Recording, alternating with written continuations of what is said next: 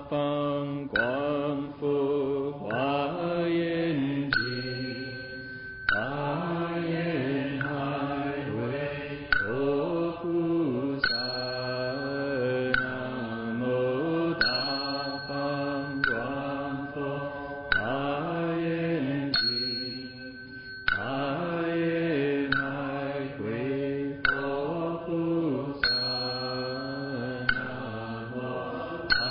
方广佛华严经，华严海为佛菩萨，南无大方广佛华严经，华严海为佛菩萨，南无大方佛华严经，华严海为佛菩萨，南无大方佛华严经，华严海为佛菩萨，南无大方佛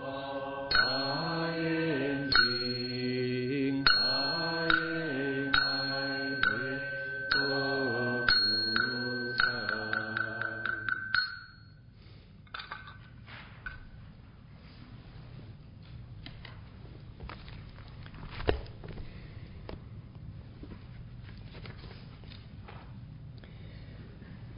This is Saturday night,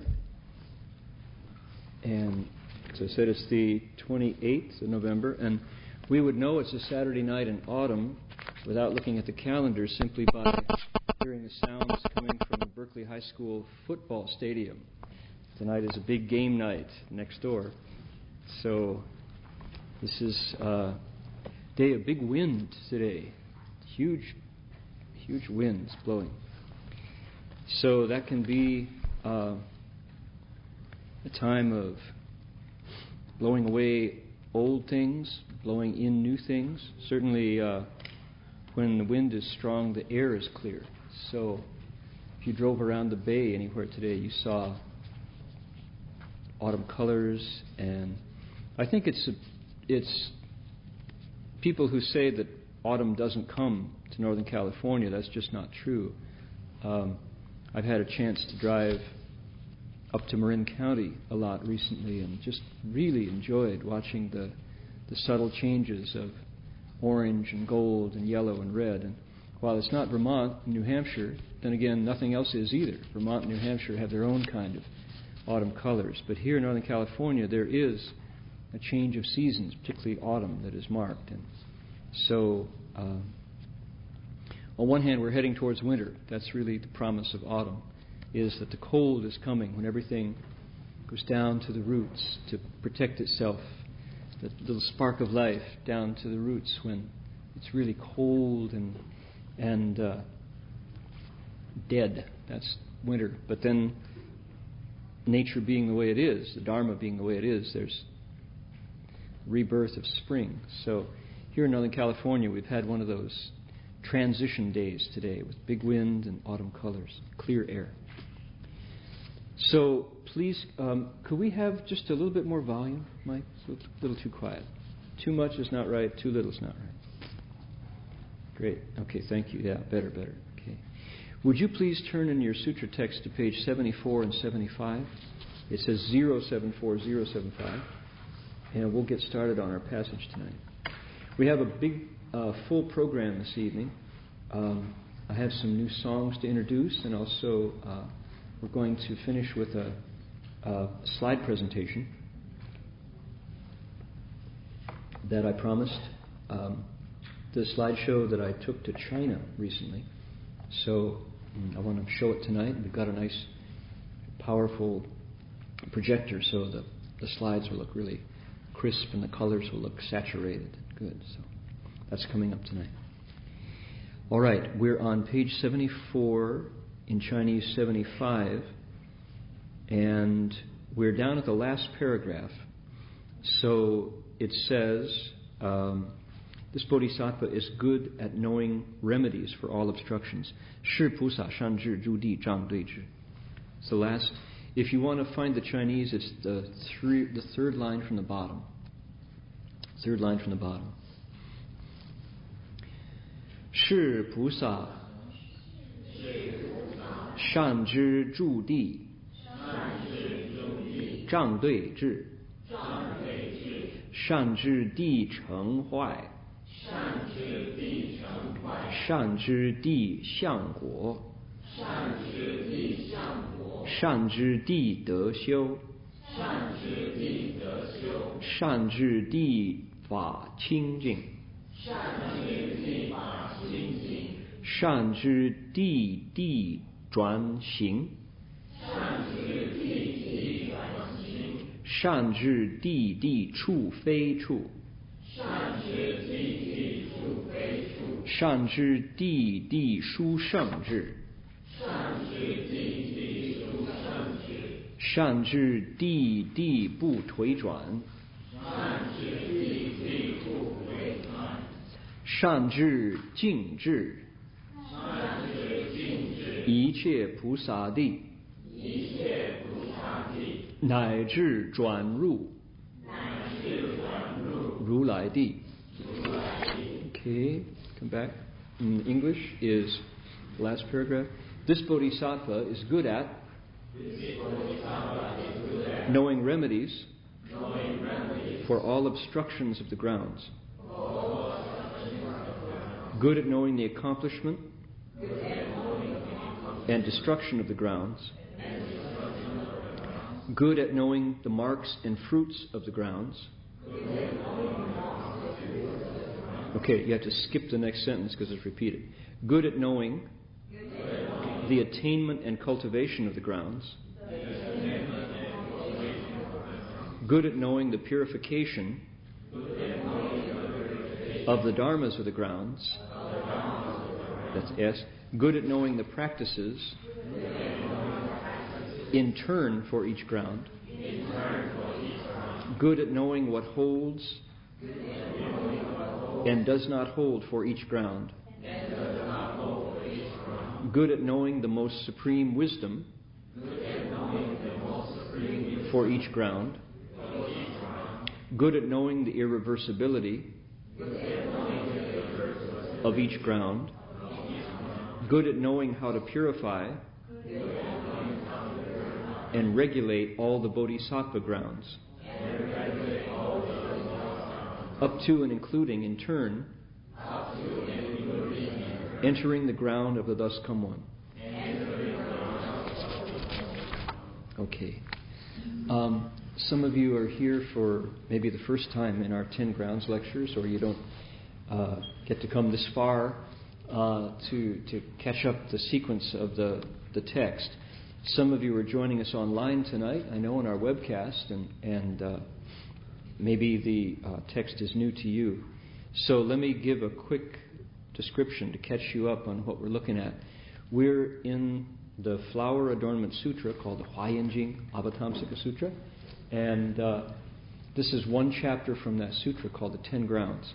It's talking about bodhisattvas.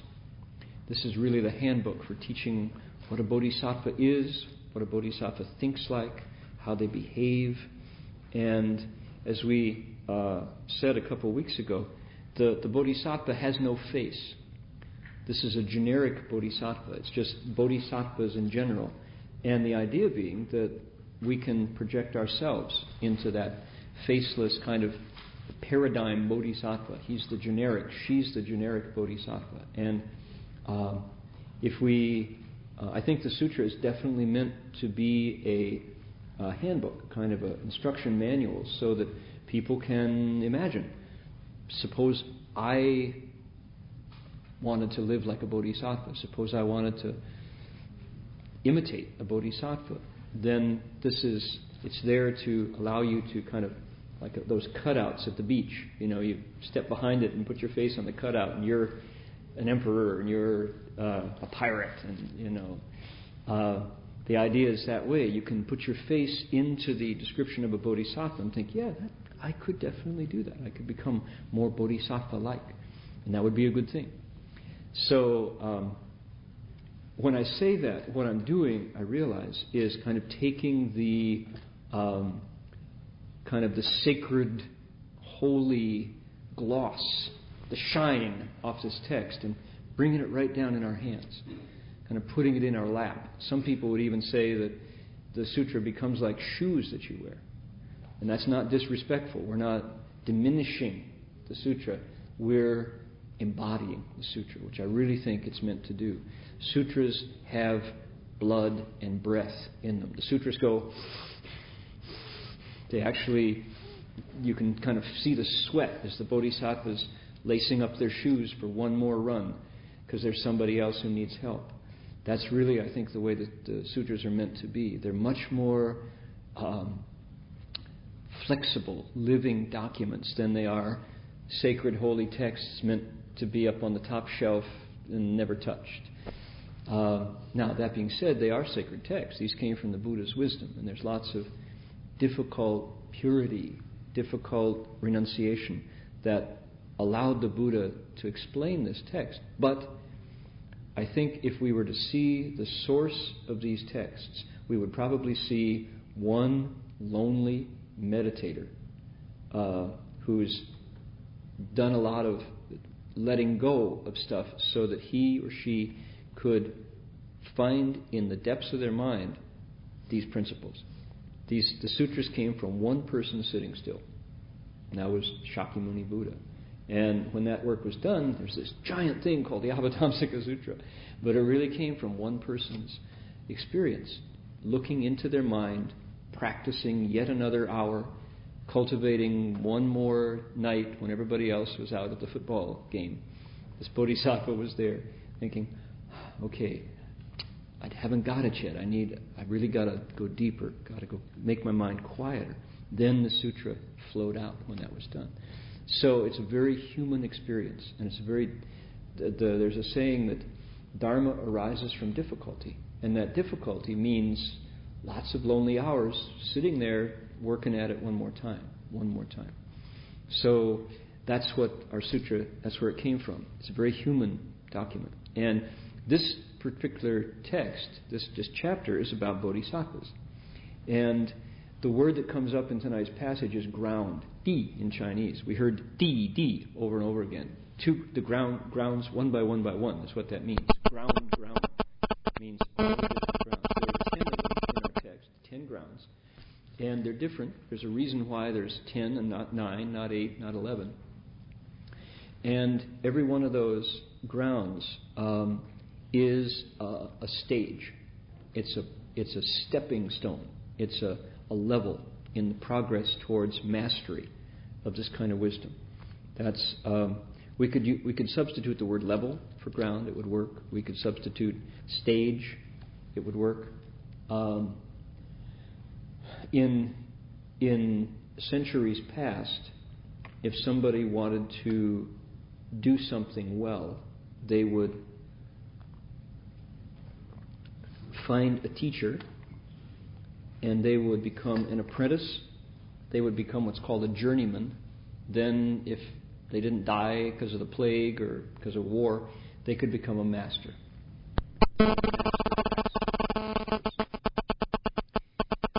That was true if you made arrows. You know what arrows are called? Fletchers. So if you know something like Fletcher, that came from the craft of arrows. If you made barrels, you were called a cooper. Right? If you made pots, you were called a potter.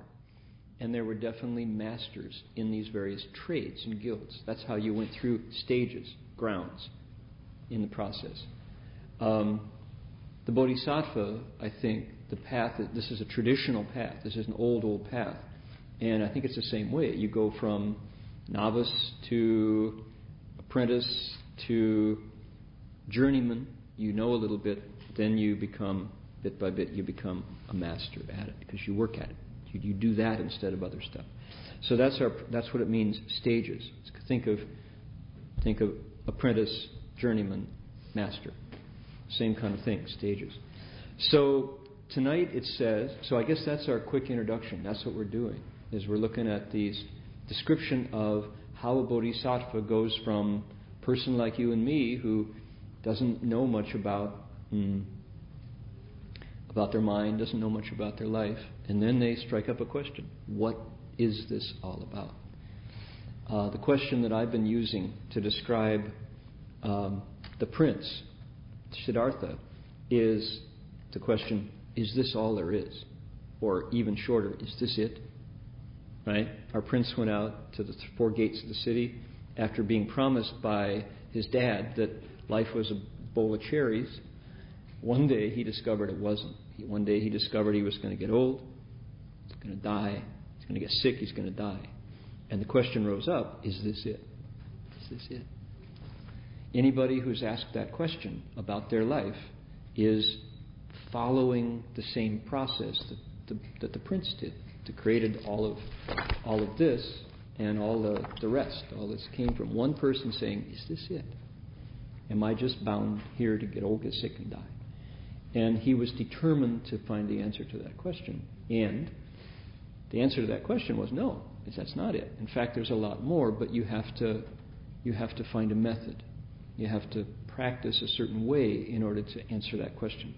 And he did, and Buddhism is the result, but it was certainly not an ism to begin with.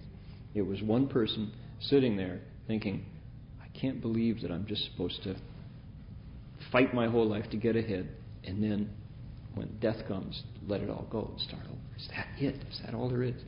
So that basic question launched all of this. And if we've asked that question ourselves, then we're sharing the same impulse that turned Prince Siddhartha into Shakyamuni Buddha. So the bodhisattvas on the grounds are people who have done that, who have asked that question and have then set out to find the answer to that question. So it says tonight, Shipusa Shanzhi Zhudi Zhangdir Dui Zhi. This bodhisattva is good at knowing remedies for all obstructions of the grounds. So why would a ground have an obstruction? It's because the world of our ordinary daily world tells us that the senses are the ultimate.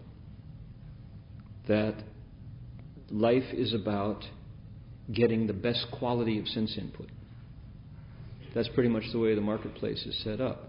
We want the best kind of things that please the eyes, the ears, the nose, the tongue, the body, and even the mind.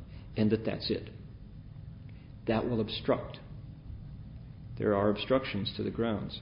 Because if we buy that, then number one is we'll never have the final one. There's always a better one. Tomorrow there's always an upgrade. There's always a different one. A little bit different. I want a little different flavor, so I go to a new restaurant, a new ethnic cuisine. That's certainly, if you have enough money and you're in that elite group, you can spend your whole life going from new ethnic restaurant to ethnic restaurant, trying something a little different. Tonight it's Ethiopian, right? Tomorrow it's Thai. Then the next time it's, in the Chinese restaurants, everybody likes Hunan. If you like fiery food, you go to Hunan style. If you live in the countryside, you go to the chop suey house for Chinese. Growing up in Toledo, Chinese food was chop suey and chow mein. Chow mein and chop suey, that was it. That was Chinese food, right? Then only then, later, when we got to the Bay Area, did we discover, there's Cantonese and Hunan and Sichuan and then there's Beijing duck and all these different things. So if we buy the world's promise, then, the phrase, she who dies with the most toys wins. That's the phrase. So if you have money and you can buy all the toys, then you're the winner. Doesn't take long to discover that that's a small group of folks who have the means to buy all the toys. And if you ask the people who buy the toys, which is the toy that really delivers? Chances are the answer will be, it's not in the toys. Not in the toys. I had Okay, before I launch into the story, the conclusion, the principle of this is that if you decide to cultivate, there will be obstacles that rise up. One of the obstacles is what the world tells you. To cultivate the grounds, you have to have what one of my cherished college professors called a bullshit detector. A bullshit detector is you hear what the world tells you and you go, I don't buy it. That's not true. That's BS. Right? That's not the truth. It's just meant to get you to reach for your money, to reach for the plastic. That's what it's about. That's not ultimately true. And if you have a keen BS detector, you can hear that message and not hate it, but certainly not fall for it. Or fall for it once or twice, but then you go, I'm not going to buy it again, because that wasn't the thing that delivered the happiness. The new one isn't the one that finally... the new one isn't the last one. There's always another one, always another one. You buy this year's, next year's is coming, and you go, but I thought I had the best one. That's what you told me. And now you say there's another one. It's a better one. Oh, come on. You just want my money. So having a keen BS detector is really an important criteria for cultivating the grounds.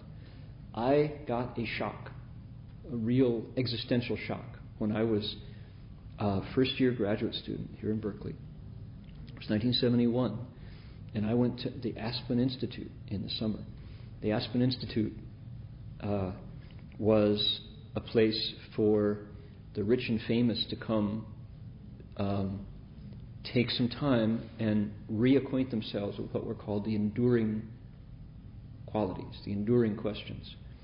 It was set up as a think tank for people who could afford it. And it was a very elite group to go spend either 1 week or 2 weeks or 6 weeks meeting with scholars and experts and cultural resources. I was there as a cultural resource. I was a college student from Berkeley, and I was meant to provide contact with hippies, yippies, and the whole damn zoo, they said, right? That was Spiro Agnew's phrase. I was a young, angry person from Berkeley who had further been to Japan and had an experience with Zen meditation. So I was a valuable quality. And I was hired for the summer to be a resource person, to go to Aspen Institute of Humanistic Studies in Aspen, Colorado, and join these discussions with rich and famous people. And that's a phrase, right? The rich and famous. But in this case, it was. Rich and famous people were there, and I was a scruffy college kid who was there to talk about what young people were thinking, you know. So the conversations were pretty interesting. And Katharine Graham, the editor of the Washington Post, came up to me after lunch and said,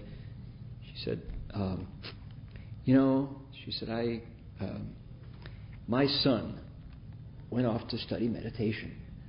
And at first I was really afraid because I thought he was going to follow a cult and get lost. She said, but then when I watched the changes in him, I thought maybe he was onto something. She said, I have to tell you that with all of the work I've done editing the Washington Post, she said, at night I feel it amounts to very little. I really wonder what's important in meditation. Would you tell me what you found?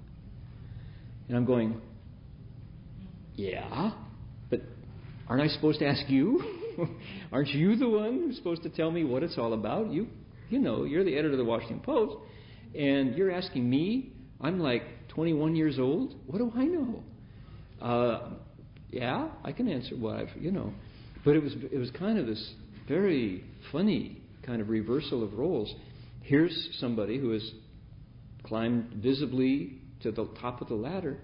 She's in touch with presidents, and the Washington Post molds the opinion of a lot of Washington, D.C., which then molds the opinion of a lot of the world. And she says at night she just wonders what it's all about. Certainly not in being editor of the Washington Post.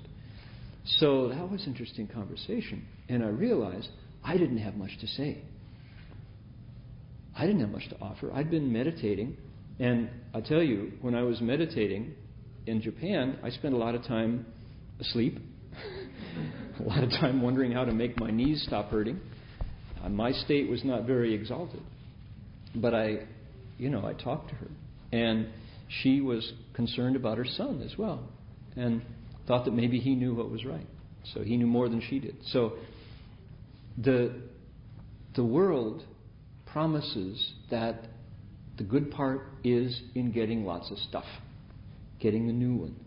And for me to say that's not happiness is false. That's not true.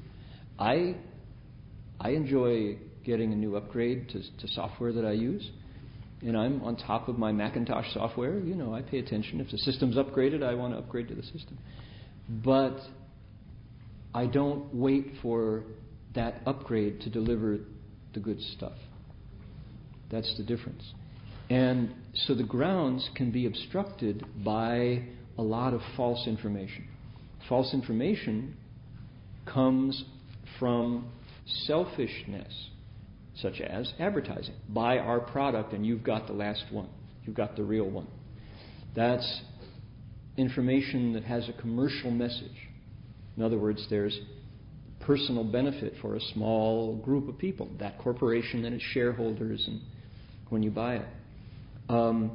So the Bodhisattva looks at the world and says, how do I remedy that information that's going to obstruct me from cultivation? What does that mean? That means that if you spend your whole life immersing in the senses, getting the newest of the newest, and thinking that that's the place to use your time and effort, what happens? You'll meditate less. You'll spend less time looking at your mind. You'll spend more time pursuing the new sounds, the new flavors. That's okay, but when the time comes to get sick, get old, and die, you bring your toys to King Yama. Look, I got the best stuff. You go on to rebirth, but you won't.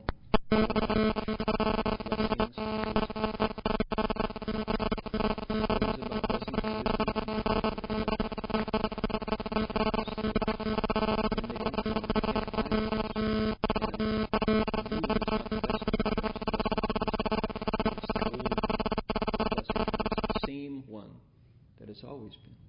So if we use our time wisely, then our wisdom grows, our blessings grow, and life is better. And you can progress into the ground. That's the real stuff, is Fu Hui. Those two things, blessings and wisdom. And those are only cultivated. You can't trade them, you can't buy them, you won't find them advertised. In fact, the funny thing about things you cultivate, blessings and wisdom, is it's counterintuitive. You look at those and think, who wants that? Nobody wants no advertising for blessings and wisdom. Except, I guess that's not true. There are advertisements for blessings and wisdom, but it's looking at somebody who's still in the same mode, which is when you see somebody who actually radiates those qualities, if you're lucky enough to see one, you can go, what do they have? And is there a way to get it? Again, my story. Why am I sitting here and not one of you or more of you sitting here?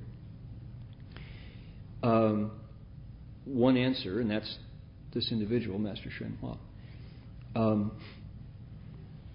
I was, the very same time, I guess that was a really pivotal time for me. The very same time I went to the Aspen Institute in the summer. When I came back from the Aspen Institute, I was sitting in the Durant Library, East Asian Library in Durant Hall, which has now been completely gutted. I went by the other day thinking I would go take a look, and I was amazed to find the yellow tape cordoned off, and they're renovating Durant Hall. It's right in the center of campus. But back then, it was a really, really nice traditional library. Durant Hall was the kind of library that said college, right? Lots of wood, lots of old chandeliers that had been there since the 50s. And the knowledge was in card catalogs. And these card catalogs were hand-carved oak, beautiful oak with bronze fittings that You knew fingers have been pulling those catalog drawers open for decades, looking for the knowledge in those card catalogs. And this is you had to find, for example, I was looking for a particular monk who had written a particular commentary to the Prajnaparamita Sutra. So I had his name in Chinese, and I had to go through these cards, just drawer after drawer after drawer. Think of these, they're over your head, these card catalogs, up to your, 5 feet tall. Pull the drawer open and take it down, and these cards had a smell, digging through the card catalog, looking for so-and-so, Jumo Lo Shi Fa Shi, Kumara Jiva, looking, oh, no, wrong one, put it back, take the next one, take it down. And the cards had brown edges, because so many fingers had moved those cards, and you're looking through, and then you find the right one. Wow, you found the card, and you copy it down. There's one card, and the information on that card, you copy in your notebook with your pen, and then reverently, carefully put that drawer back, And then you take it off and you go climbing up the stairs to the stacks. And in the stacks, there's the book you're looking for. And it's all out of 20. Or the Baiko Chenchu, and you dig out the one, there's the article. And you put that, and that's where you take that knowledge, and bit by bit, you can piece together in my experience 1,800 years ago, what it was like when Kumarajiva was there translating the Dajradula. So, a wonderful experience getting knowledge. Knowledge becomes information. Information, first it's data, then it becomes information, then it becomes knowledge, and it might become wisdom. Okay? It goes through the various stages. What you got from the catalog was the data. Then you put it together in systems, you have information. Then you digest it, it can become knowledge if it's yours. Bit by bit, if it's that kind of knowledge, it can cultivate it and become wisdom. So that was the experience. And that was hard-earned.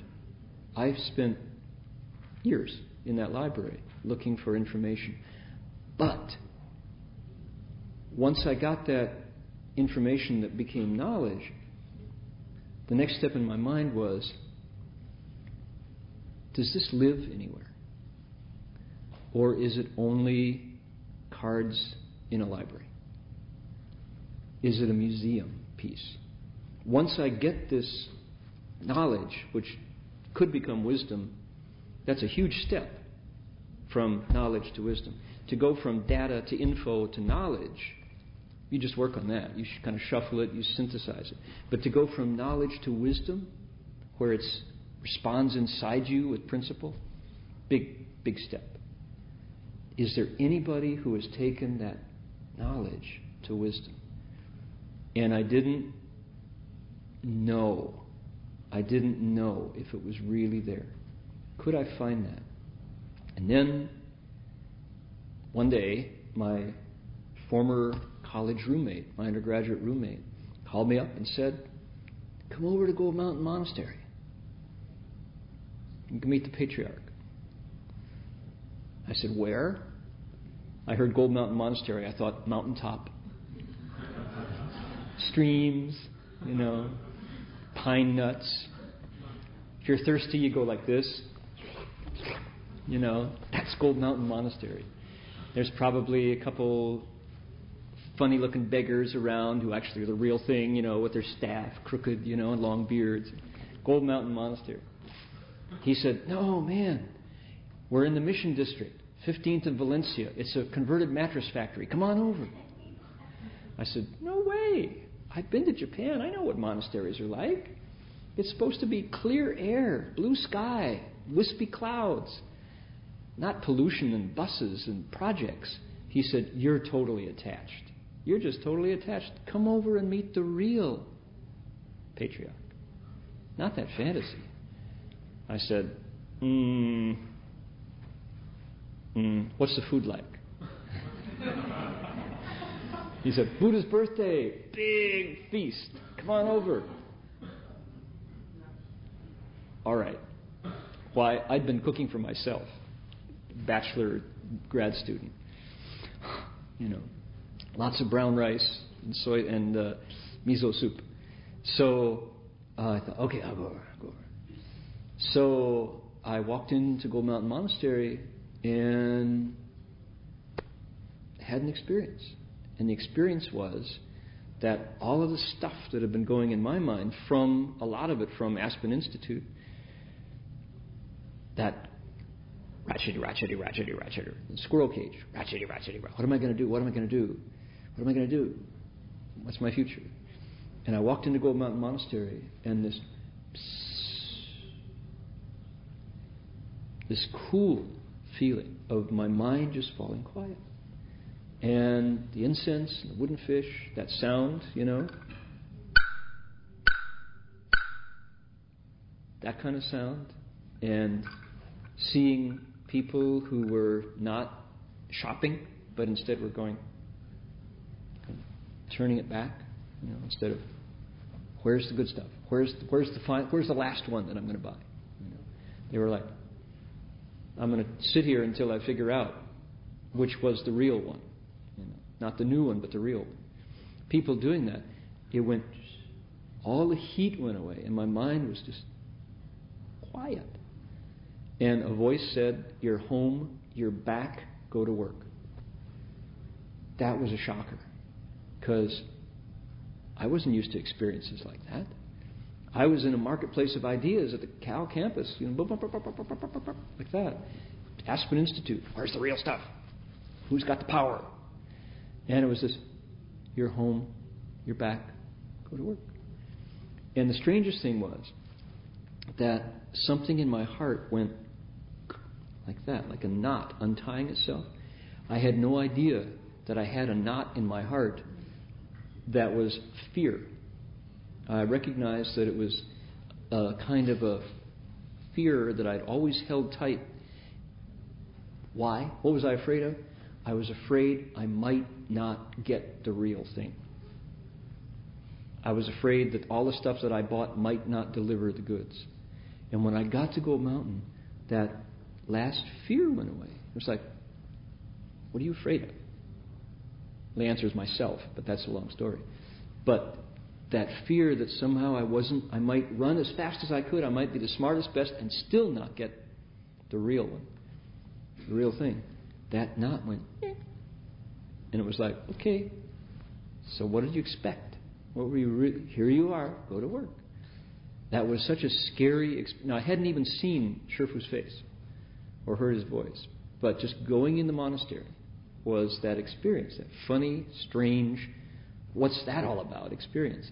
So immediately when I had that experience, I ran back out the door, back onto 15th Street, with all the noise and all the planes going by and the cars and the buses and the gunshots from the projects across the street, the mess of the Mission District in the 70s and 15th in Valencia.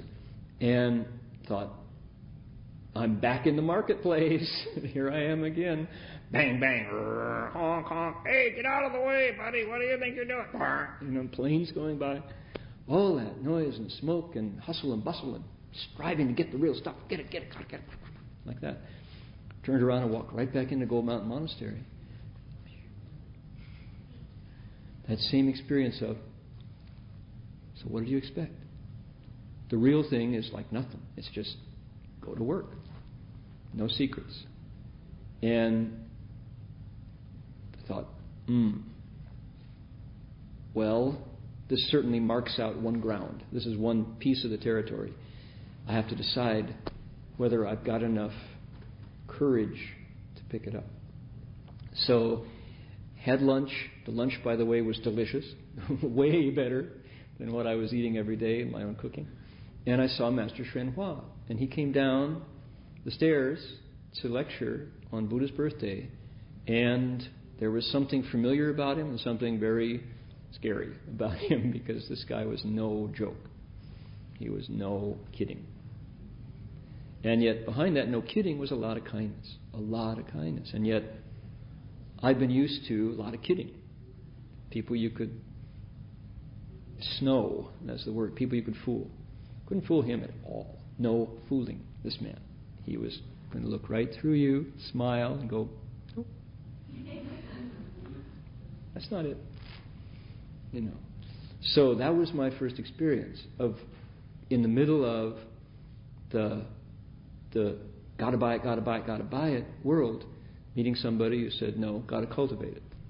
Because if you can cultivate it, then it's really yours, and it won't go away. And there's stages, there's progress. You can measure your steps. You're on halfway to the first ground. You're on the second, third, fourth ground. The Di Zhuan Qiu, right? Every step, every stage has its marks, just like apprentice, journeyman, master. Here was somebody who stepped out of the sutra into life. He went from knowledge to wisdom. There it was. That was the deal with the abbot, was he crossed that gulf between more knowledge, which the professors certainly had. The professors I met at Berkeley were outstanding people who had taken their knowledge to a high level. Nobody better than a Cal professor of Buddhist studies, or language, or history, or political science, or art history. They were the best. But to go from there to wisdom, big step. Big step. Here was somebody who had done that. Infinite knowledge, but all in sequence, in stages, and every bit of it in service to wisdom, which brought it right back to the beating heart, to blood circulating, to pain and suffering. That's what the wisdom did, was it put it back into the body. It wasn't just here, knowledge. So that was my experience then, which allowed me to see that there was more. If the question is this it? The answer is, yep. No. The answer is no, it's not it. There's more. There's a lot more. And the more is in cultivation. It's available. But boy, it's a hard sell, because it doesn't look pretty. It's not shiny or flashy at all. It looks like a converted mattress factory. It's cold in there. Eat not enough food. You don't wear enough clothes. But boy, if you can cultivate, the stuff you get is the real. That's the real one. That's the last one you buy. After that, the marketplace stuff is, what is it? Not bad, not good, just recognizable as being out there in the branches. It's always a little bit different, always renewed, but it's connected to the roots, but it's not the roots. When you cultivate the mind, you can find the root. And you go, oh yeah, that's all branch tip, the new one. But it's connected to something real, which is the human mind. And that's where accomplishment can be. Now, does it have to be Buddha Dharma? No. If you cultivate the arts, if you cultivate music, if you cultivate writing, you can get to that mind. You can come right back to that mind, which is the root.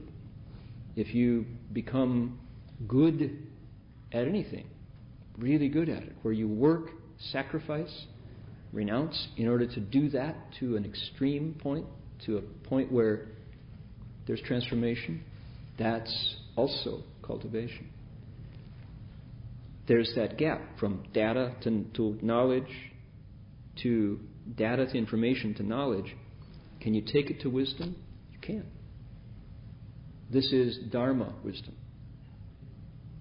It has to do with human experience. Okay, so I'm leaving the text behind here. I'm going on too long. The Bodhisattva is good at knowing remedies for all obstructions of the grounds. One obstruction of the grounds is what the world tells you is good.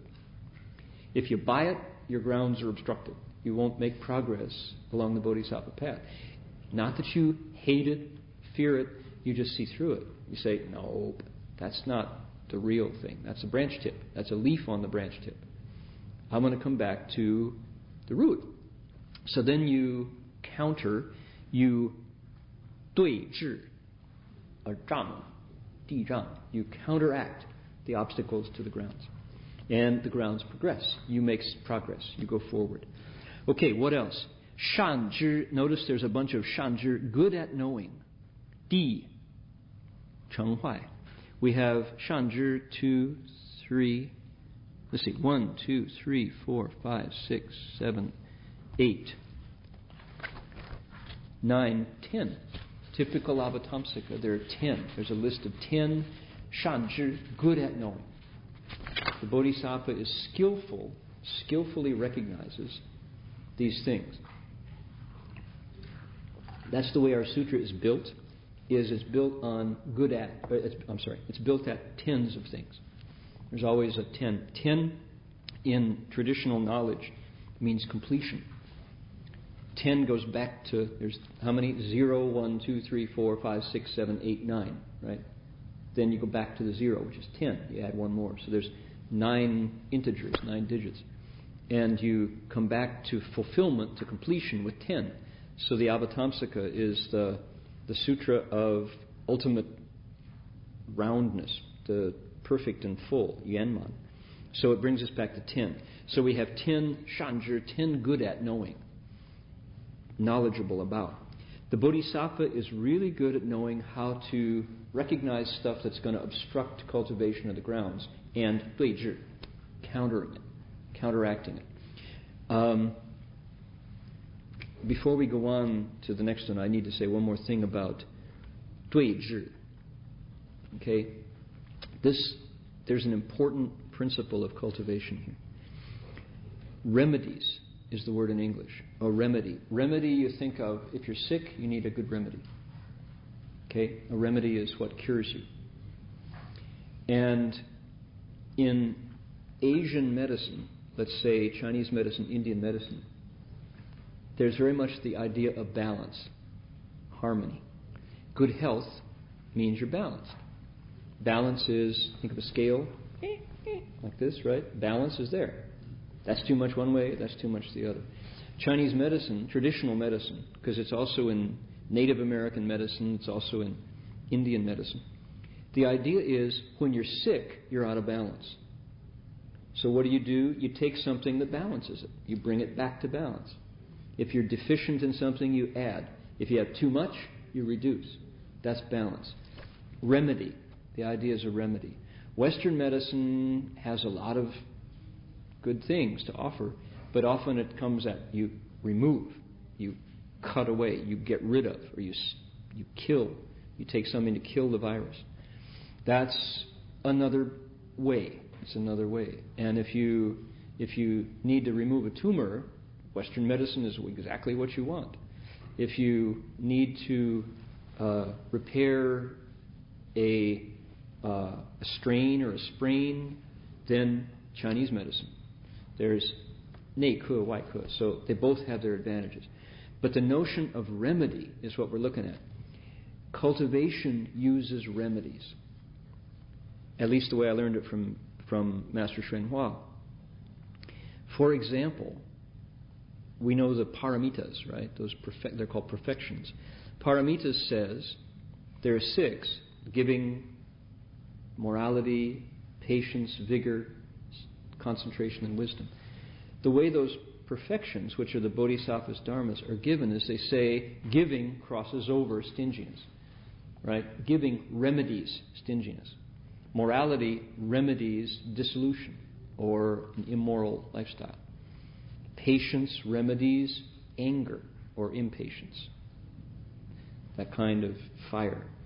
Vigor remedies laziness or scatteredness. Concentration remedies lack of concentration, scattered focus. And wisdom remedies delusion. So they're always given as something to take to bring you back to what you weren't. Okay? So if you understand how to cultivate, we need to move towards the traditional health model, balance. It's not that you kill something. I hear people say, well, Dharma Master, I was meditating and my mind was just full of thoughts. I just had so many whirling thoughts. How do I get rid of those thoughts? You're supposed to think nothing, right? You know? And I had those same ideas. And the answer is wrong. You can't think nothing. How are you going to think nothing? If you think nothing, you're dead. And that's not a cultivated state. That's the end of cultivation. So what do? you find a remedy. For example, use the Buddha's name to put, they say, fight fire with fire. Okay? In California, we know about forest fires and brush fires. Often what the firefighters will do is they'll start a backfire to burn the fuel so that when the big fire comes, everything's burned. They make a fire block and they start a fire going that way. Of course, you have to control it. But the first fire burns away the underbrush, and the big fire comes, if it doesn't jump, it goes out because there's nothing to feed it. So cultivation is the same way. You give your mind something to think about, so all the random thoughts become one thought. You go Namo Omi Tofo or Namo Guanyin Pusa. That's giving your mind a job, so that when the ordinary random scattered thoughts that are there all day long come along, they go to work with one thought. So you yi du gong du, the one thought is also a false thought, right? But your mind is thinking, but it's disciplined, and it's thinking about a good thing, which is Amitabha, the Buddha of limitless light. So you don't get rid of your thinking. You don't stop your thoughts. You're supposed to think nothing, right? No, you can't think nothing. Thinking nothing is a thought. I'm thinking nothing, I'm thinking nothing, I'm thinking nothing. You know? Smoke comes out your ears, thinking nothing. That smell of burning rubber, you know. That won't do it. That's going to burn up your gasoline and you're not going to be able to. So what do? You say Namo Omi Tofo, and you put all your energy on that one thought. You can imagine Amitabha, this beautiful, incredible Buddha figure, right? Oh, how lovely. You know. And you're thinking something, but it's way better than what's for lunch? What's for lunch? I got to call him back. How could they say that to me? What a pain in the neck. You know, the usual random thoughts that we're thinking. So that's remedy. And the Dharma is skillful remedies to the thoughts that are often fanao thoughts, afflicted thoughts. You find a way to counter it so that you come back to balance. And then bit by bit, if we can enter samadhi, then the thoughts become gradually fewer and fewer. But you don't start there. You don't think nothing to get to the state we want. So the Bodhisattva is good at knowing how to remedy things that obstruct their progress into the grounds. What's going to obstruct progress into the grounds? Believing what the advertising world tells you. What do? You bring your BS detector forward and go, let's see, I bought the upgrade how many times? And they're promising me this next one is the one I want, right? Nope. I'll use last year's software and really put it to work. I'll use that for productivity instead of cultivating the new one. So that's a remedy. The BS detector is really helpful to cut through what selfish advertising tells you is what you need. No, actually, I don't need that. I have one. I have enough. I am grateful. Share the blessings. Hallelujah. You use the no greed mantra to counteract the lure of advertising.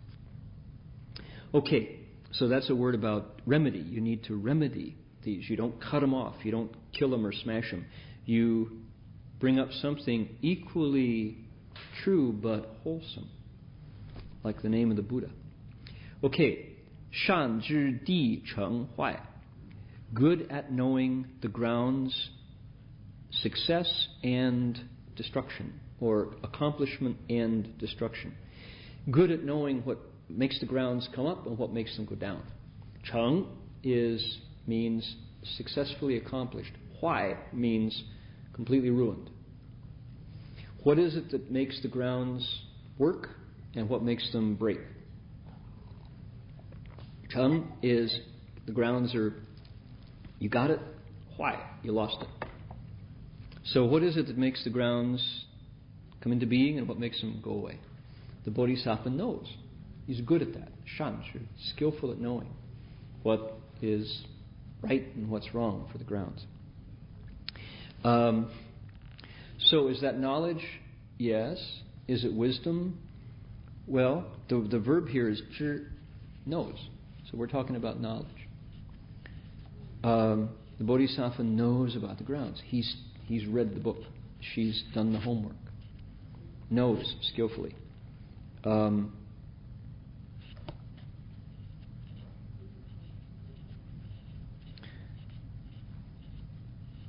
Okay, let's go ahead. 善知地相相果. Good at knowing the grounds, appearance, and realization. So A to Z. They're good at Bodhisattva is good at knowing what they look like when they're in front of him or her, and also when they're, I guess you say, picking up and putting down. The xiang is you pick them up, and this is the first ground, second ground, third ground. They're also good at saying they've been accomplished. They're realized. Shan zhi di de xiu. Good at knowing the getting and the cultivation. De means to get. How you get them and how you cultivate them. Could I ask, just out of curiosity, how many Boy Scouts were here? Any Boy Scouts? Anybody join a Boy Scout troop at any point? No? Am I the only one? Girl Scouts? 1, 2, 3. Good. Girl Scouts. Brownies? Yeah. Okay, good. Girl Guides? On? No? Y'all stopped at Girl Scouts. I was a Boy Scout. I was one merit badge short of Star Scout. You had to have 5, and I got 4, so I was not quite there. Merit badges were the deal. My goodness. The Boy Scouts is a very wholesome organization that can be abused, unfortunately, but I think when it gets militaristic, it goes wrong, and there are certainly individuals who can take it in the wrong direction. Giving you knowledge.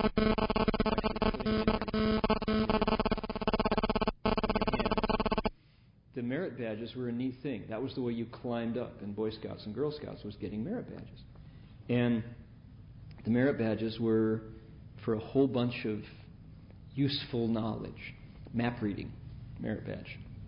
Might have been called reconnoitering or orienting. What else? Wood carving. Interesting. Knot tying. Right? Sailing. If you were a Boy Scout on the coast, you could go sailing. Sailing merit badge. Toledo, Ohio, there wasn't much chance to sail. We had Lake Erie, but nah. What else? Horsemanship. If you had a chance to ride, you could get a horsemanship merit badge. Very neat. Music. There's a music merit badge. You had to actually write a piece of music. You had to master an instrument. You had to perform. Very neat. So there's a lot of knowledge. And the grounds is a little bit like that. You apply yourself to the study of wisdom. I'll give an example. The second ground, RD, the second ground, we're not there yet, but we're going to get there definitely, I hope, by the spring. We're going to keep adding pages to our book as we go, because we're translating as we go. And you notice there are typos here. There's a repeated phrase. That's okay. We're still working on it. The second ground talks about what? Talks about the 10 good deeds and the 10 evil deeds. 十善十恶. And that's one of the places in the Avatamsaka Sutra that is so clear. Cause and effect is right there. I'll give an example. If you think of the grounds as a merit badge, right? The second ground would be the merit badge for cultivating good and evil. In other words, ethics, morality. For example, second ground says, if you kill, that would be breaking the first precept. It would be committing the first evil deed, 杀生. It says, 杀生之罪，必令众生堕三恶道，获得人生有二苦恼：一断命，二堕地. It says the offense of killing can cause the bodhisattva to fall into the human body. If you come back as a human, there are two retributions. One, short life. Two, lots of illness. And you go, oh my, that's really clear. That's really clear, right? Killing results in you have short life. Killing results in you have lots of illness. That's the Buddha's voice in the second ground of the Avatamsaka Sutra talking about good and evil. So, now it doesn't say this, but if you flip it around, what you hear is the blessing of bestowing life also results in wholesome rebirth. There are two good things that happen. If you bestow life, what happens? You live a long time and you're healthy. Right? So you flip it over. This is if you think of the 10 grounds as a merit badge, the second ground, I never thought of that before. The second ground is the merit badge of virtue or morality. What it says so clearly is when people live a short lifespan or have a lot of illness, it's very possible that in a past life they have engaged in lots of killing. Now you think, I'm not a killer. Right. But I know I ate meat for a very long time, and I watched my mom, bless her heart, to feed her kids, bought a lot of chickens, bought a lot of fish, bought a lot of ribeye, steak, porterhouse, T-bone, sirloin. We don't call it killing, because why? It's a grocery store. We buy it all neatly packaged. It comes in the cellophane, with a white styrofoam tray. But at some point, that belonged to an animal's body, and somebody killed it. So you go, oh yeah, that's because we have grocery stores. We're not on the farm. But my grandma was. You don't go back many generations before chicken dinner meant go grab the chicken. Right? And that's, there you go. There's the second ground, the offense of killing. Mom wasn't killing, she's feeding her family. Right? That's a good thing, to be a mom and be able to feed the family. Something good. Maybe, let's say in a past life, I was somebody's wife, maybe the wife of a governor, and here came the dignitaries from the next province, and she had to give them a banquet. Because why? It's her job to put out the spread to host the new visiting dignitaries. You're going to give them tofu and brown rice? No, you're going to feed them good food. What do? Kill a lot of chickens. Do you call her a mass murderer? No, she's the host of a banquet. How wonderful. Happy, right? Not for the chicken. So that's what the offense of killing leads to short life and much illness. We call it being a good hostess. The chicken would call it murder. So, it's just to think, okay, so here's the second ground saying, maybe if we have a lot of illness, it's because in the past we've somehow, probably for very good reason, participated in the taking of life. I was a butcher.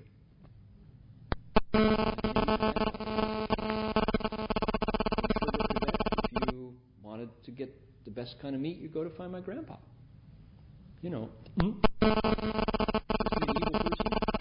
He's my grandpa. You kidding me? You don't think of my dad grew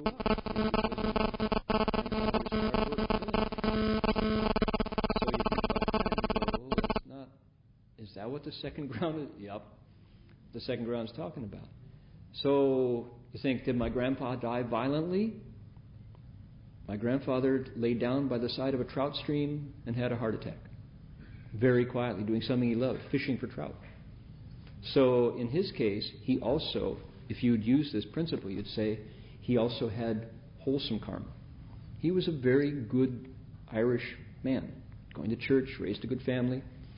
So he also had wholesome karma, but he had killing karma too. So you think, okay, this is how it works out. Because we're not one story. We're many, many lifetimes. And every person carries with them all the seeds of all the things they've done. So in this life, we meet good friends. We meet a good teacher. We meet the Dharma. We can hear about it. Our lives are relatively peaceful. And yet some of us have really good health. Some of us have less good health. So complicated, huh? This is really the real thing. And the sutra says the bodhisattva is really good at knowing the xiang and the guo of all the grounds, the appearance and the success, the cultivation of all these grounds. So if you think of the grounds as merit badges, the bodhisattva is good at using all that knowledge to change their lives, change his or her life towards a cultivating life. Now, when I first heard this, I was really, really upset because I thought, what about my dad? My dad was a bombardier. Bombardier, if you've been through the World War II, you had a picture of what that meant. We don't now. Boy, think about how esoteric. Now I understand a lot of the bombing in Afghanistan is done by drones, operated by people sitting at a computer console in Tucson. They're going, hit the button, and bombs drop off a drone airplane in Afghanistan. How esoteric is that? It's gone digital. Our killing is gone digital. My dad's time, he got into a B-24, which was, if you ever saw a B-24, it's scary. They're made of wood and cloth, canvas. B-24s were made in a factory somewhere in the U.S. and then shipped to Germany or to the Pacific. And they rattled, and they were drafty. And you had a little bit of place to put your feet, and beside you was canvas and wood. They rattled, and the engines would go, and you'd go running down this concrete, if you were lucky, and take off in the air. And your job is to take these huge metal-encased, high-explosive things called bombs and go and pull, and the door opens up and the bombs fall out of the sky onto the heads of people down below and hopefully kill them all.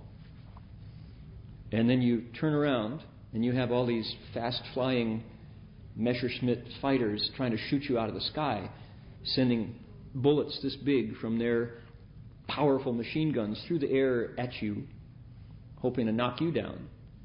And then you land that airplane back on the same piece of concrete that may have bomb craters in it at this point, and you're done with one mission.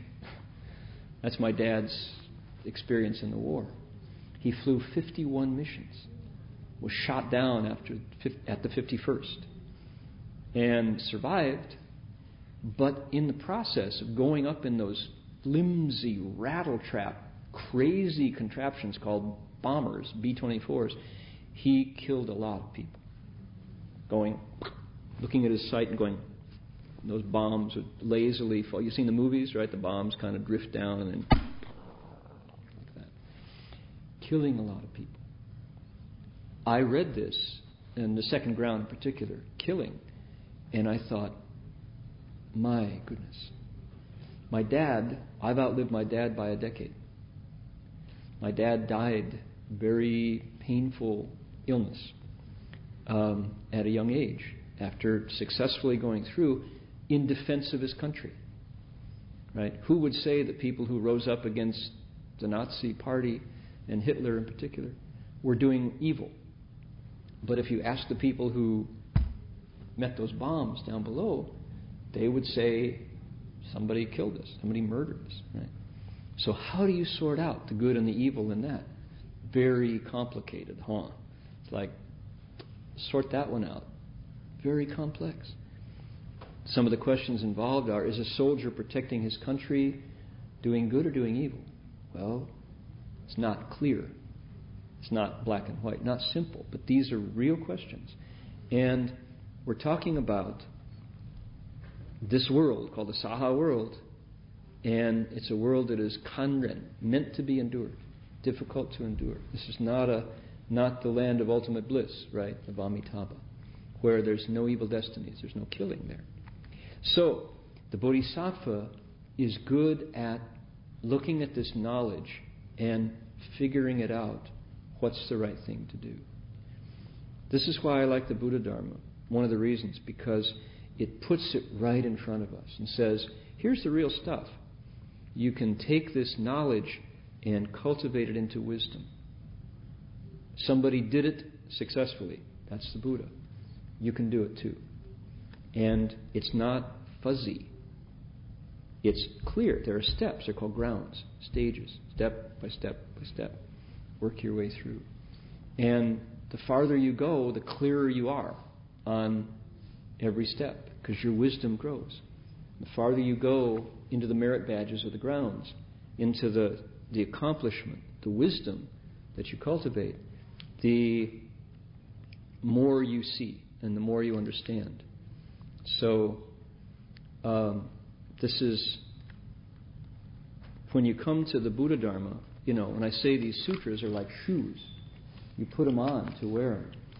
This is, when you look at it this way, this is like, it's a handbook for humanity.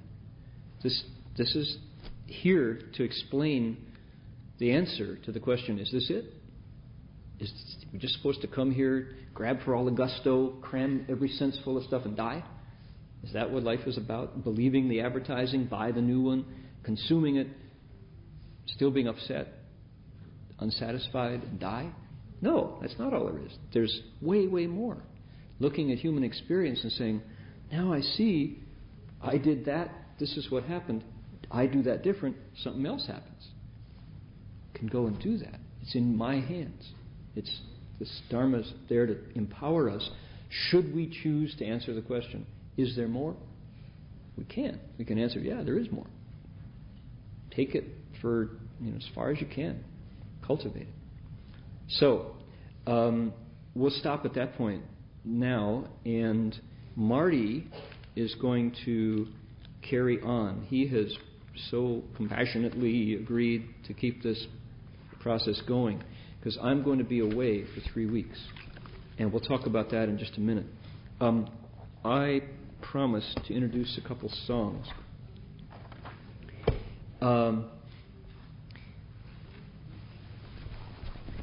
As part of our investigation of the Dharma, we're looking at different expressions. Can we drop that back a little bit? Good, perfect. Music is definitely a way to express these ideas that goes in. Actually, it touches a different part of the brain, I think. So, it's called Wish to Repay, and I would like to invite you to sing along if you like. The chorus goes, thank you to the universe, thank you to the earth and sky. I may not repay my parents' kindness, but every day I try. Okay? Thank you to the universe. Thank you to the earth and sky. I may not repay my parents' kindness, but every day I try. I've been trying to come up with a song about filiality for a long time, and it's been kind of elusive. This is the closest one I've got. I find that every time I'm talking, particularly to a Western audience, about filiality, people just melt. We're really looking for any kind of information about reconnecting, something that the culture breaks. Our culture emphasizes youth. Youth is really where it's at. Everybody wants to be 18. If you're 20, it's already kind of, but 18 is the perfect, make it up, dress it up, and pretend like, gleaming. So we have grandpas who water ski, things like that. Everybody wants to be young. And that's not traditional knowledge. Traditional wisdom says age is valuable. Being older gives you a certain status just by being older already. You've made it through. You've learned. And I find that as I speak Dharma for Westerners more and more, people are aching for some road connecting back to our elders. Our style is, give me the car keys, I'm 16 years old, I'm out of here. Drive away, down the road, hit the road. And we don't look back. And we lose something when we do that. We lose our connection with elders. We don't live under the same roof as our parents, pretty much, rarely. And if you can, stay with your parents, there's a chance to repay the kindness. Now, of course, inside that, there's a lot of stories. It's not easy living with our parents. Living with our parents is often really hard to negotiate because they always see us as that big. We're always kids. But the opportunity to repay that kindness is there. And it takes huge patience. But if we can, then that aspect of life nourishes our roots as people. We get fertilizer on the roots of humanity if we can repay our parents' kindness.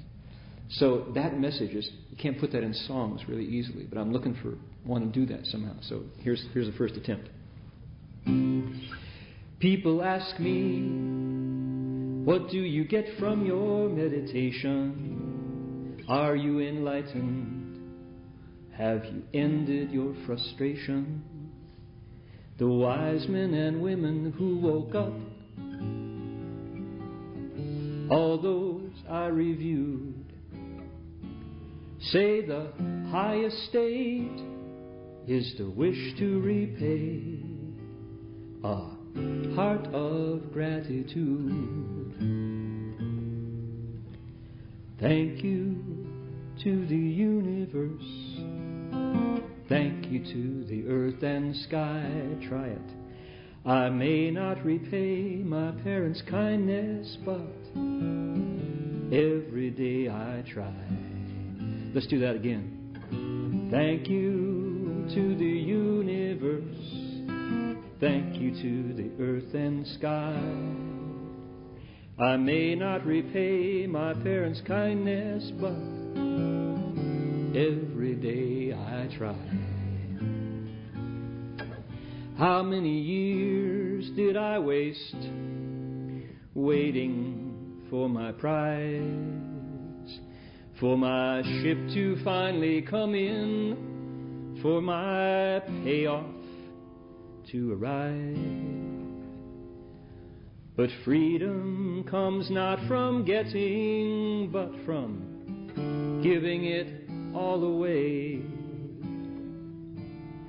Sages say, once you see the Tao, you feel a wish to repay. Thank you to the universe. Thank you to the earth and sky. I may not repay my parents' kindness, but every day I try. One more time. Thank you to the universe. Thank you to the earth and sky. I may not repay my parents' kindness, but every day I try. That's called a wish to repay. That arose from Ulambana. Remember when Madhvayana wakes up, and what does he do first? He looks for his mom. How funny. And then when I heard that for the first time, I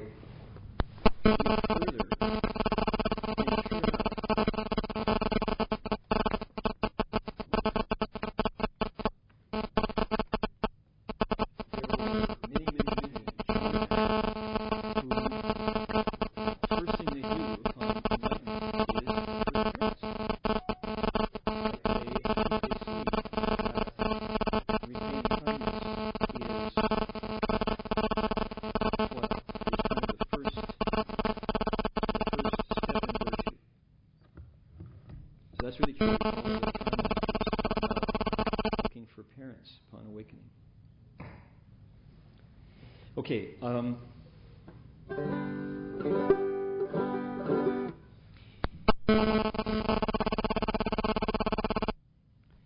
This is a transition to the next part of our program tonight, because I went to China this month to take part in the 50th anniversary of Master Xu Yun, Empty Cloud's awakening, his enlightenment. I'm sorry, mistake, his nirvana. It was the end of his life at age 120. And Master Xu Yun, Empty Cloud, is the important, celebrated monk of the last 200 years in China. Everybody pays attention to him because of what he did. An amazing life. And the story, about how he woke up was sitting in the Chan Hall late at night. Somebody came to pour tea in his cup, and they missed his cup and poured the hot water on his hand, right? And dropped the cup. Ching! A sound woke him up. He was enlightened at that sound of the crashing teacup. Every time I tell that story, people think, next chance I get, man. Didn't do it. Floor is littered with broken teacups, still not awake.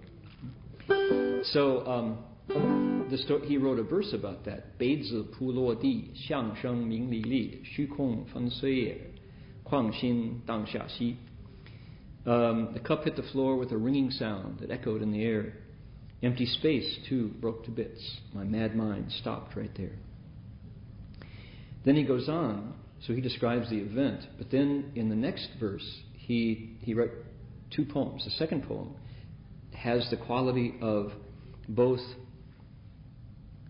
wisdom and compassion. He says, burned my hand, shattered my cup, broken for good my mind.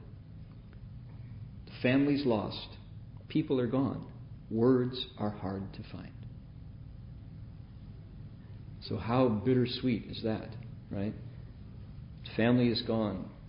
Family is lost. People are gone. Words are hard to find. His mind is broken for good. There's nothing more. He's looking at emptiness, just universal emptiness. There's nothing at all. That's called Zhenkong, true emptiness.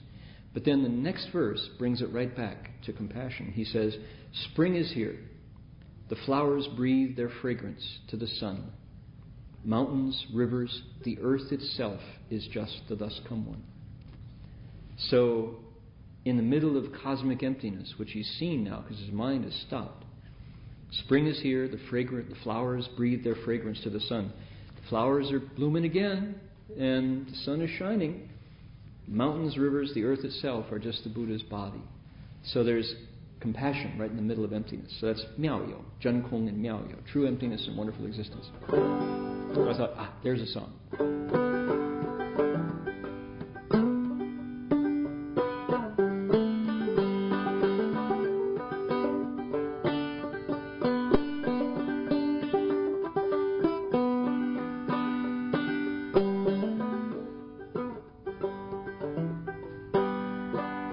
Cup hit the floor with a ringing sound, echoed in the air. Empty space, too, broke to bits. My mad mind stopped right there. 杯子铺落地，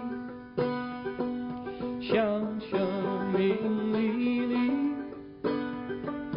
虚空分碎也，况心当下息。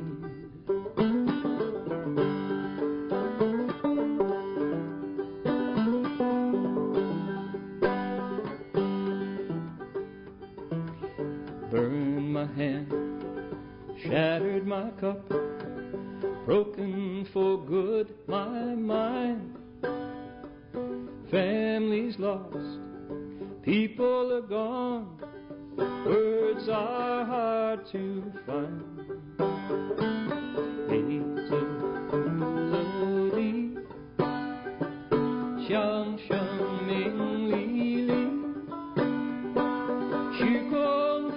Spring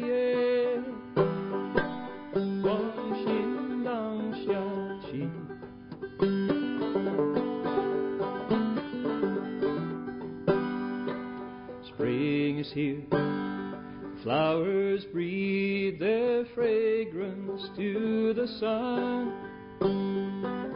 Mountains, rivers, the earth itself are just the less come one.